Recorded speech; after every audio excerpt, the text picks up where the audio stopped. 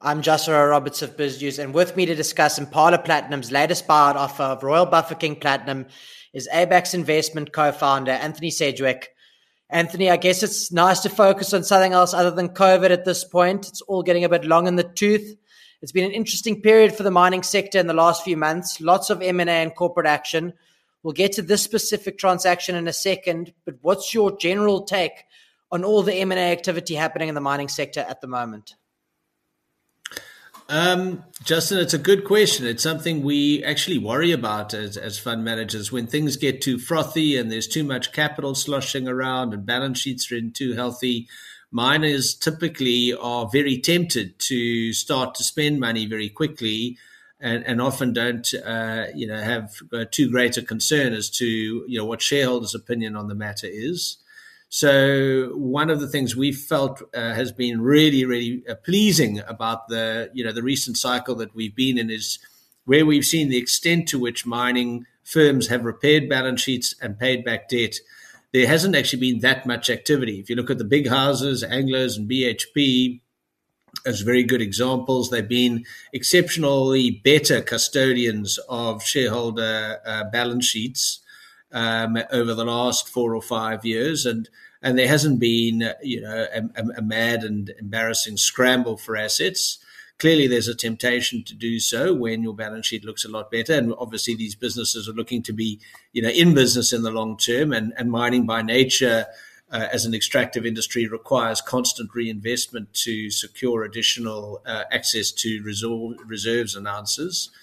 But we feel largely, the South African public equity spaces, mining firms have been very disciplined in their use and allocation of capital over the last year or two, despite arguably pretty elevated commodity prices across a lot of the complex.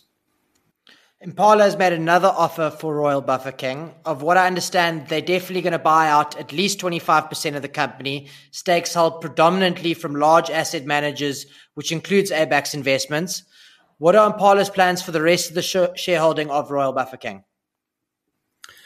Well, we've actually traded, so the transaction is effective today. So they own just under, according to the public statements, just under 25% of the company. We know Northam bought a stake from the largest shareholder a couple of weeks ago, Royal Bafokeng Holdings. It for us, it highlights very clearly the unique opportunity that the firm offers, really just as two distinct mining properties on the western limb of the Bushveld complex. Very, very attractive asset, obviously, considering the depth of the mine and the fact that, it's only with one of them, it's only the one part of the business, Styldrift, is only recently it's coming fully on stream. So they are, I understand, are making a general offer, and they'll buy any other shares that other shareholders are prepared to tender. In terms of the regulation, they were only allowed to approach a very limited number of shareholders.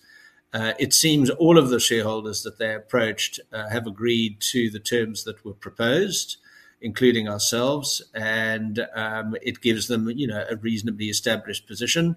I think we'll have to see now how many other shareholders tender their shares and are prepared to accept the terms as currently proposed. But I think ideally they'd like to get all the available shares. Invariably, you're not going to get them all, but I imagine their target is to get north of 50%. But they didn't disclose that to us, and they haven't said anything publicly, as far as I'm aware, around immediate ambitions. Northam bought a third of the company from Royal Bafokeng Holdings for 180 Rand per share. This deal being done at 150 Rand per share. Surely it doesn't make sense for Northam and Paul Dunn to accept this offer. No, they're very unlikely. I don't think that'll happen. And it's a part cash, part share deal with Impala, meaning that you guys would have acquired some Impala Platinum shares. Are you already shareholders in Impala, and do you plan on holding these shares that come part of the deal?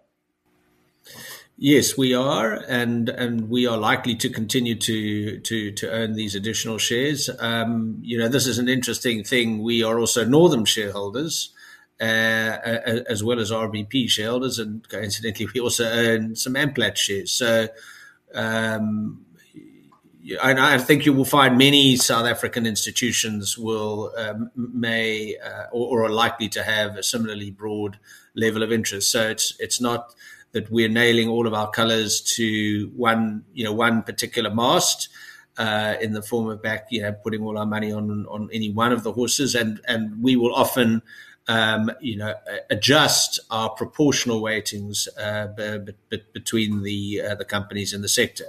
I haven't even mentioned Sibanye-Stillwater, which is a unique combination of assets itself, which we also have a few shares in.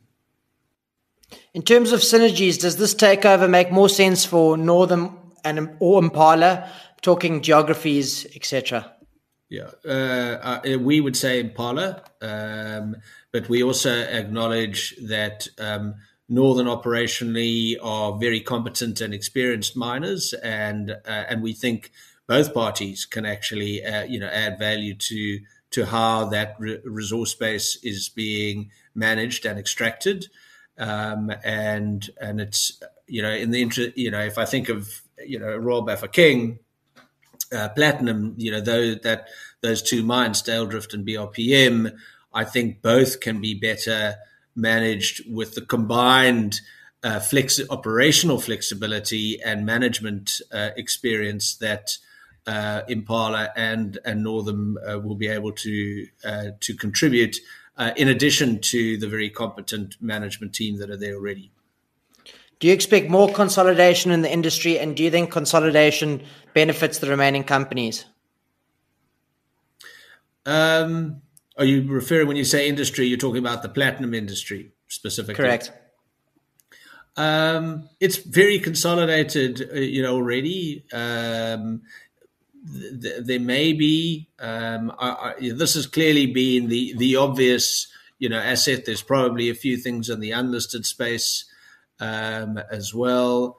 This has been the obvious one, though, that we've all been waiting for.